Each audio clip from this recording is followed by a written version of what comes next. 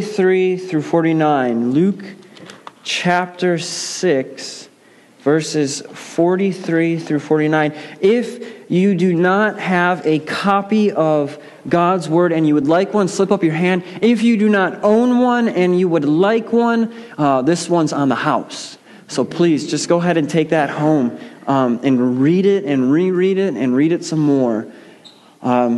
Please forgive me this morning if I sound a little nasally or stuffed up. I feel like this cold is now just draining out of me. But today we're in Luke chapter 6, verse 43 through 49, and what we're seeing is the finish of Jesus' sermon. Some people call this sermon the Sermon on the Plain, or it's the abbreviated version of the Sermon on the Mount. And the way we see Jesus finish this sermon is in two ways. What he is doing first is he is calling for his listeners to respond to his teaching in obedience. He's calling them to bear and produce good fruit. But secondly, we see Jesus laying out a decision before his listeners. A decision that will impact them for their eternity. He calls them to build a house. Some people will build the house on the sinking sand. But what he's doing is he's calling his listeners to build their house on a solid foundation, on the rock. Starting in verse 43, our passage says this: "For no good tree bears bad fruit, nor again does a bad tree bear good fruit. For each tree is known by its own fruit. For figs are not gathered from thorn bushes, nor are grapes picked from a bramble bush. The good person out of the good treasure of his heart produces good, and the evil person out of his evil treasure produces evil. For out of the abundance of the heart, the mouth speaks. Why do you call me Lord, Lord, and do not do what I tell you? Everyone who comes to me and hears my words and does them, I will show you what he is like.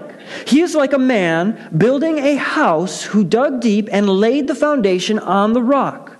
And when a flood arose, the stream broke against that house and could not shake it, because it had been well built. But the one who hears and does not do them is like a man who built a house on the ground without a foundation. When the stream broke against it, immediately it fell, and the ruin of that house was great." Let's pray. Father, would you illuminate your word to us this morning? We know that your word is sharper than any two-edged sword. And so this morning, I ask that you would pierce us to the core with your sword, that we would hear the words of Jesus and we would respond to the words of Jesus out of the depths of our heart, because you are softening it. Oh, Father, would you please comfort and even convict your children where they need comfort and conviction. Would you illuminate your word, and would you soften the hearts of those people that do not know you yet? Would you continue to work in the ones who do not know you but show up week after week? Father, we know that your word, if we are truly eating it and devouring it, will produce good fruit. So I ask today that you would soften our hearts and open our ears to what your word has to say. We pray this in your Son, Jesus' name. Amen. When I was a child, and I'm assuming that when you were children, when your parents told you to do chores, you probably did them. However, if you're like me in any type of way, there came a time when you started asking the why question. Well, why do I need to take the garbage 5 feet to the curb? Now, some parents probably sat down and explained their child, this is why we do this. But if you had parents like mine, it was just because I'm your dad or mom, and that's what you're going to do, because I told you so. And I'm assuming that if you're like me in any type of way, you don't really see chores as a delight. It's more of a duty. Well, actually, I really don't know anybody that after a long day at work or school loves to go home and say, I just can't wait to wash the dishes.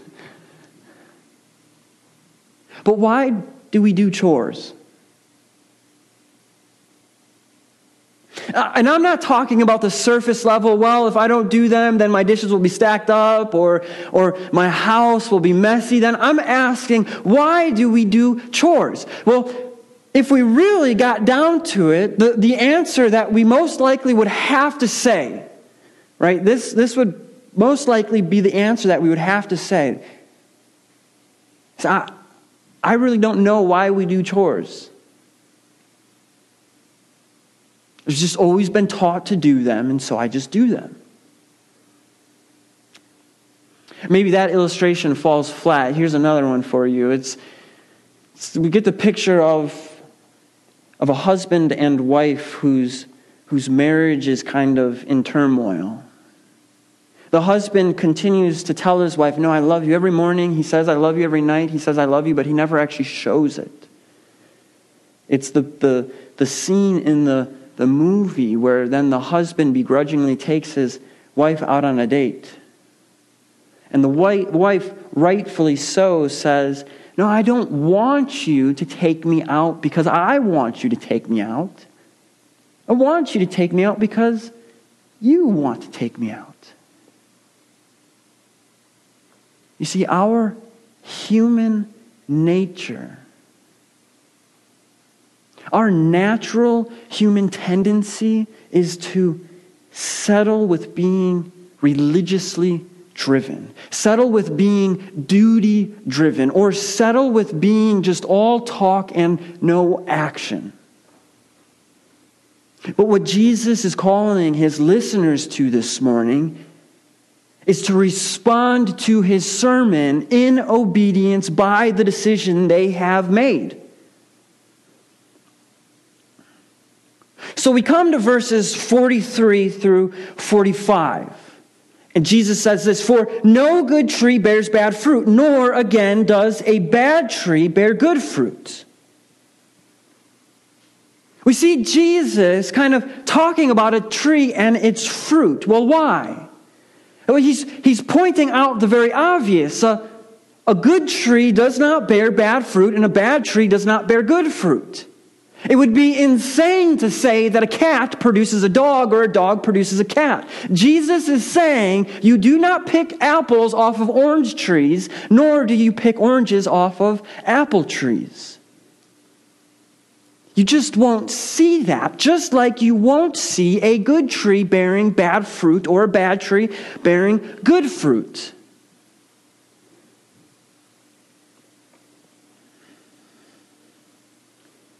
Edible fruit that is produced from a disease-stricken tree should not be eaten. If you don't know that this morning, let me just tell you, you should not eat fruit from a diseased tree. This is what Jesus is drawing out of his listeners. And so to finish up his sermon here, he is calling his listeners to bear good fruit. He's pulling them back to verses 20 through 23, saying, produce good fruit, be a blessed person. In verses 27 through 36, he's calling them, okay, love your enemies now. In verses 37 through 42, he's calling them to properly judge his enemies. Jesus is calling his listeners, okay, you've just heard my teaching, so now let's bear good fruit from this. So we continue on For each tree is known by its own fruit. For figs are not gathered from thorn bushes, nor are grapes picked from a bramble bush. The good person out of the good treasure of his heart produces good, and the evil person out of the evil treasure produces evil.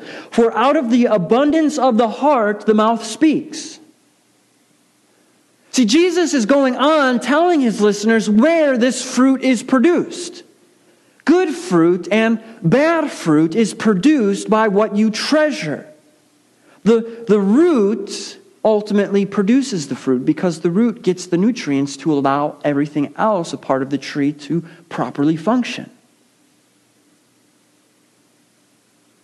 And so if you're wanting to produce good fruit, then what do? Well, you look at the root. Jesus is asking, do you treasure good?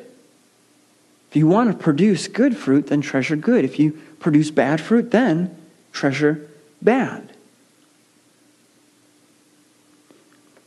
And so it's easy for us this morning to possibly look at this passage and just say, well, then, Max, all we need to really do is just be a good person, and then the fruit that I produce will be good. Or it would be easy to look at this passage in a very prosperity-esque type of way of saying, if I do good, then what I will receive is good too. And what Jesus is saying here is none of those things right here. Because there is a problem with us. See, far too often we believe ourselves to be just a little bit bad, which means that we're just a little bit good, and that we can just kind of control which path we go down, the good path or the bad path. However, God's word speaks against that. Paul tells us in Romans 3 that no one is righteous, and he picks that up in the Psalms. We're also told that all of our works are as if they're filthy rags. Jeremiah 17:9 tells us that our heart is deceitful above all things. So what does that tell us about our heart?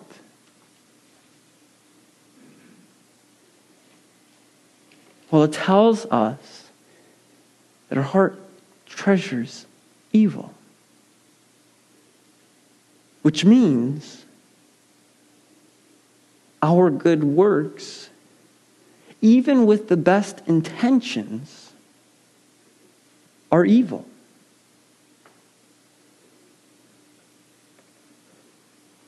So how do then we produce good fruit? Well, Jesus tells us simply.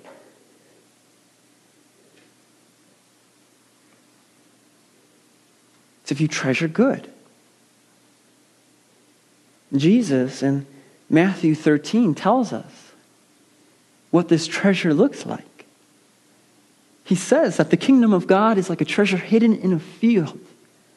And that when that man discovered that treasure, he sold all that he had to buy that field and have that treasure.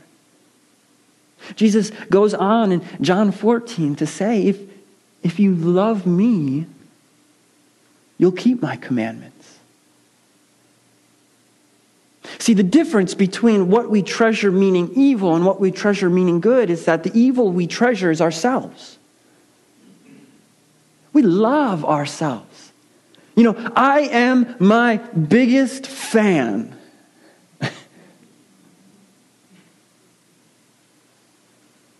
Far too often.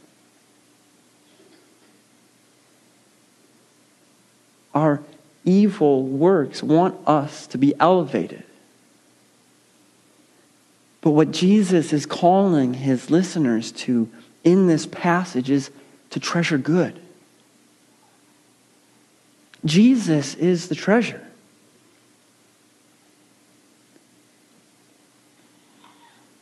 When you love yourself, no matter what it looks like, you will always go out of your way to make yourself look better. So when we are treasuring evil, we are treasuring ourselves. And what that looks like is if you are putting your treasure in your identity, then you will do everything possible to make sure you look like a cookie cutter person. You'll hide the things you don't want people to know. You'll let the things that you want people to know be known. if you're treasuring your work, then you'll do anything possible to get ahead in your work. If you're treasuring your money, then you'll steal and cheat in order to get more money. When you treasure yourself, the evil works that Jesus is talking about are the things that he absolutely abhors. Selfishness, pride. But when we treasure the good, when we treasure Jesus, good naturally overflows out of our hearts. So when I'm at work and I'm treasuring Jesus, I know that my identity isn't in my work, but it's in Jesus. And so whether I get that promotion or I don't get that promotion, it doesn't matter anymore. If I'm putting my treasure in Jesus, then my identity is in him. It's not in me as an individual. I know where I stand. I'm a child of God. And so what Jesus is doing is he's calling his listeners to bear good fruit by what they treasure. I mean, it's like when you start to fall in love, right? When you see a couple start to fall in love, you normally see one person ask, hey, can you get this for me or can you do this for me, right? If Shrees, while we started to fall in love, would have asked me, Max, I really want a giraffe, and she just would have mentioned that, I probably would have been on a flight to Africa figuring out how to get a giraffe back. Now, if you were to ask me, I'd love her even more now, and I would just send her to Africa and have her figure it all out. Now, that illustration kind of falls a little bit short, right? Because as soon as we start treasuring something more than Jesus, we start to figure out that thing's imperfect and doesn't satisfy us. But when you are madly in love with somebody, you go out of your way to bear good fruit. When you treasure something, you go out of your way to bear fruit. The fruit you produce reveals the treasure that's in your heart. That's part of why Jesus is saying here at the end. The good person out of the good treasure of his heart produces good, and the evil person out of his evil treasure produces evil. For out of the abundance of the heart his mouth speaks. Jesus is saying that your mouth speaks on what you love. And so you want to know what you love? Ask yourself what dominates your conversations. Is it your kids? Your work? Your struggles? Your money? Is it a certain football team? Hunting? Talking about other people behind their backs? You want to know where your treasure lies? Take some time and ask yourself, what dominates my conversations? Because when you are in the doctor's office waiting for that news, where your treasure lies is how you're going to respond. Because when anxiousness comes while you're sitting there, waiting for the doctor to call you or waiting for the doctor to come back in, where does that anxiousness lead you? Does it cause you to ponder and think about the sovereignty of God? That despite my circumstances and situation, that I believe in a God who is in control? Or do your treasures take you starting to think about how you can control the situation?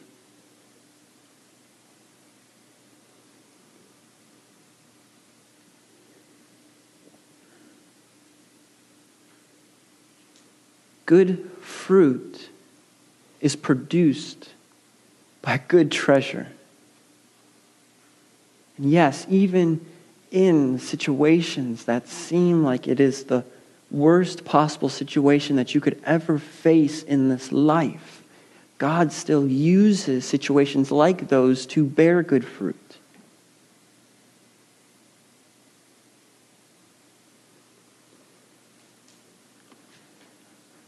However, you can't just muster up bearing good fruit on your own. It's impossible. This is why Jesus in verses 46 through 49 is calling his listeners to make a decision.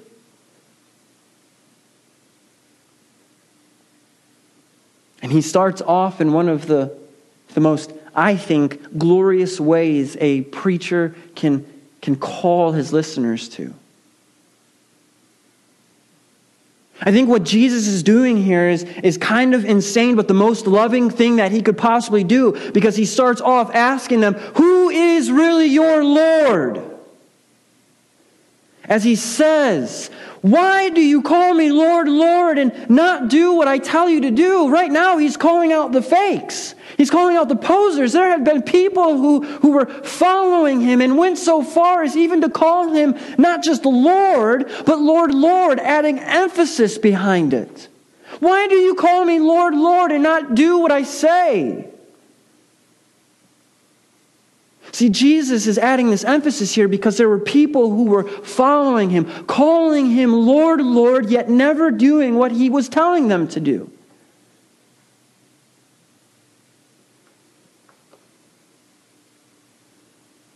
Could he really be their Lord if they were calling him Lord, Lord, but never doing what he said? I mean, this is what James is trying to tease out in James chapter 2, that your faith leads to works. And if you have faith but you don't have works, then you don't really have faith.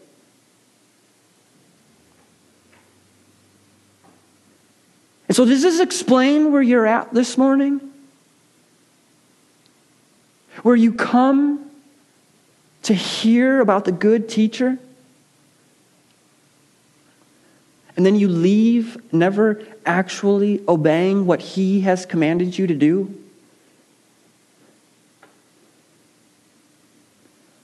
I mean, let's just ask this question here. Can these people truly believe that Jesus is their Lord, Lord, if they do not actually obey him? They can't. Just like if you call Jesus your Lord, Lord, and never actually obey him, you cannot call him your Lord. Because he is not actually the treasure of your heart. And so Jesus then sets before them two decisions. He says this starting in verse 47, everyone who comes to me and hears my words and does them, I will show you what he is like. He is like a man building a house who dug deep and laid the foundation on the rock. And when a flood arose, the stream broke against that house and could not shake it because it had been well built. This is the first person. The first person, he comes to Jesus. They come to Jesus, they hear Jesus, and they leave obeying Jesus. He uses this illustration of a person looking for somewhere to build a house. But instead of just putting up the house, what they do is they dig down deep, find the rock, build their house on that foundation so that when the flood comes, the house is not shaken. But the second person in verse 49, but the one who hears and does not do them is like a man who built a house on the ground without a foundation. When the stream broke against it, immediately it fell, and the ruin of that house was great.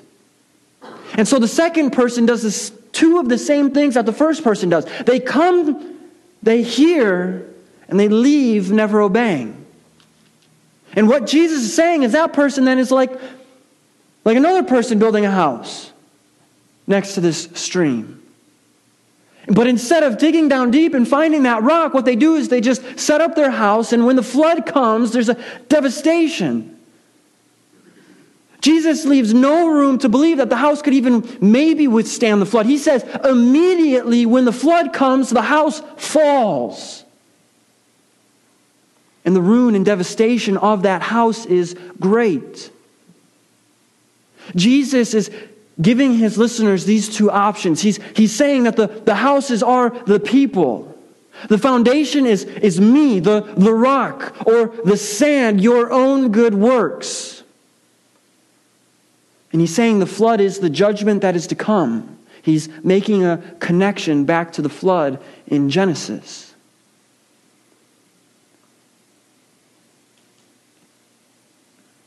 He's calling his listeners to build their house on the rock.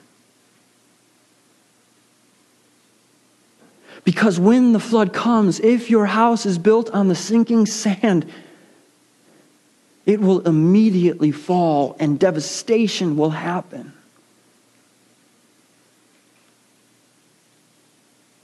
When we build our house out of our believing that our own good works are enough, the flood of judgment will come and we will be sadly mistaken. But if we dig deep for the foundation of the rock and we put our trust in the rock, when the flood comes, our house will not be shaken. You know, this was a revelation for me as I've been walking through, as I've been walking with God. You see, at first I thought it was just obedience. That's all it is I just need to obey. I just do it because growing up, that's what I was taught to do, so I just do it. And it was solely that. But then God started softening my heart to His Word, and He started showing me. And I wonder if maybe you're in line with where I'm at, but He started to show me that my obedience flows out of my love for Him.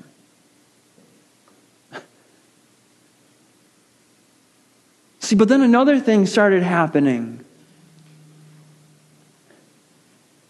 Is, I started to believe this idea of, well, now I'm a Christian, I'm saved, so that means I can just wild out and do whatever I want to, and there won't be really any consequences. But that's not true, because what Jesus is telling His listeners is that your love for Him leads to obedience. Right? If my obedience is separated from my love for Him, then when I read the Word, when I pray, when I show up to church gatherings, when I sing songs, I'm doing it for no other reason than just doing it. And that's not what Christ has called us to do. See, on the other side of that, if my love for Jesus doesn't lead to obedience, then I'm merely and only just really looking at Him as a good teacher. I might want to implement that. I might take that from this. See, we cannot separate the two. Where you build your foundation leads to the good fruit. And so, where have you built your foundation? On the rock? God is referred to the Rock of Ages. It's not moved, and He's not shaken. Or have you built your house on the sinking sand, where when that flood comes, one by one, the sand starts to move and your house will immediately fall? You cannot separate obedience and love.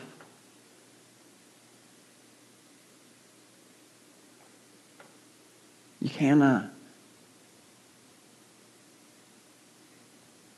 Where's your foundation?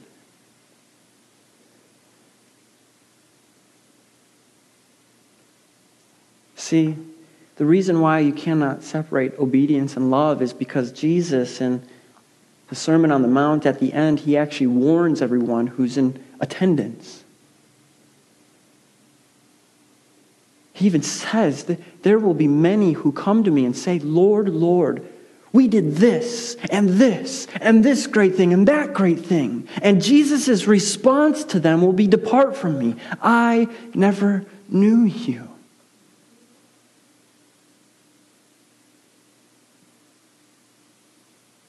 Our obedience to Jesus flows out of our love for Jesus. Because when that flood of judgment comes, we know that our eternity is secured in the rock who stabilizes us. The gospel is this. This is what Jesus is doing. He's sharing the gospel with them right now. He's telling them, look, your good works, it doesn't add up. Adam and Eve, they were your representatives, and they sinned and fell short and caused separation between me and you. And because of that, the flood of judgment is coming one day. But the Father and Son had made a covenant that the Son would come down and live a perfect life, taking the sins of the world so that all those that believe in Him could have the free gift of eternal life. And so Jesus is calling them, if you put your trust in the rock, when the flood comes, you will not be swept away. And this is the free gift that's still extended today. And so what we really need to do is ask the question, where is my foundation? Where is it really? Have I been just believing in my obedience that makes me a Christian? Or do I believe that I have set my foundation on the rock? You know, we view the gospel. I'm a real firm believer that when we assume the gospel, we lose the gospel. And I think we've started to assume the gospel in our generation. I think it's easy to come and say, no, the gospel is, if I just work really hard and I obey, then I'm accepted by God. But that's not the gospel. The gospel isn't, I obey, therefore I'm accepted by Him. But on the other hand, the gospel isn't, well, I'm accepted so I can just do whatever I want to. No, the gospel is, I'm infinitely loved more than I could ever imagine. And so I obey because I love back. Where is your foundation? What does your fruit show? Does it show that you're trusting in Christ? You're treasuring Christ? Or the things of this world? Put your hope in Jesus. Let's pray.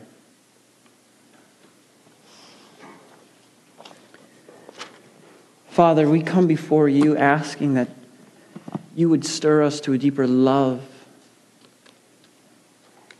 deeper obedience.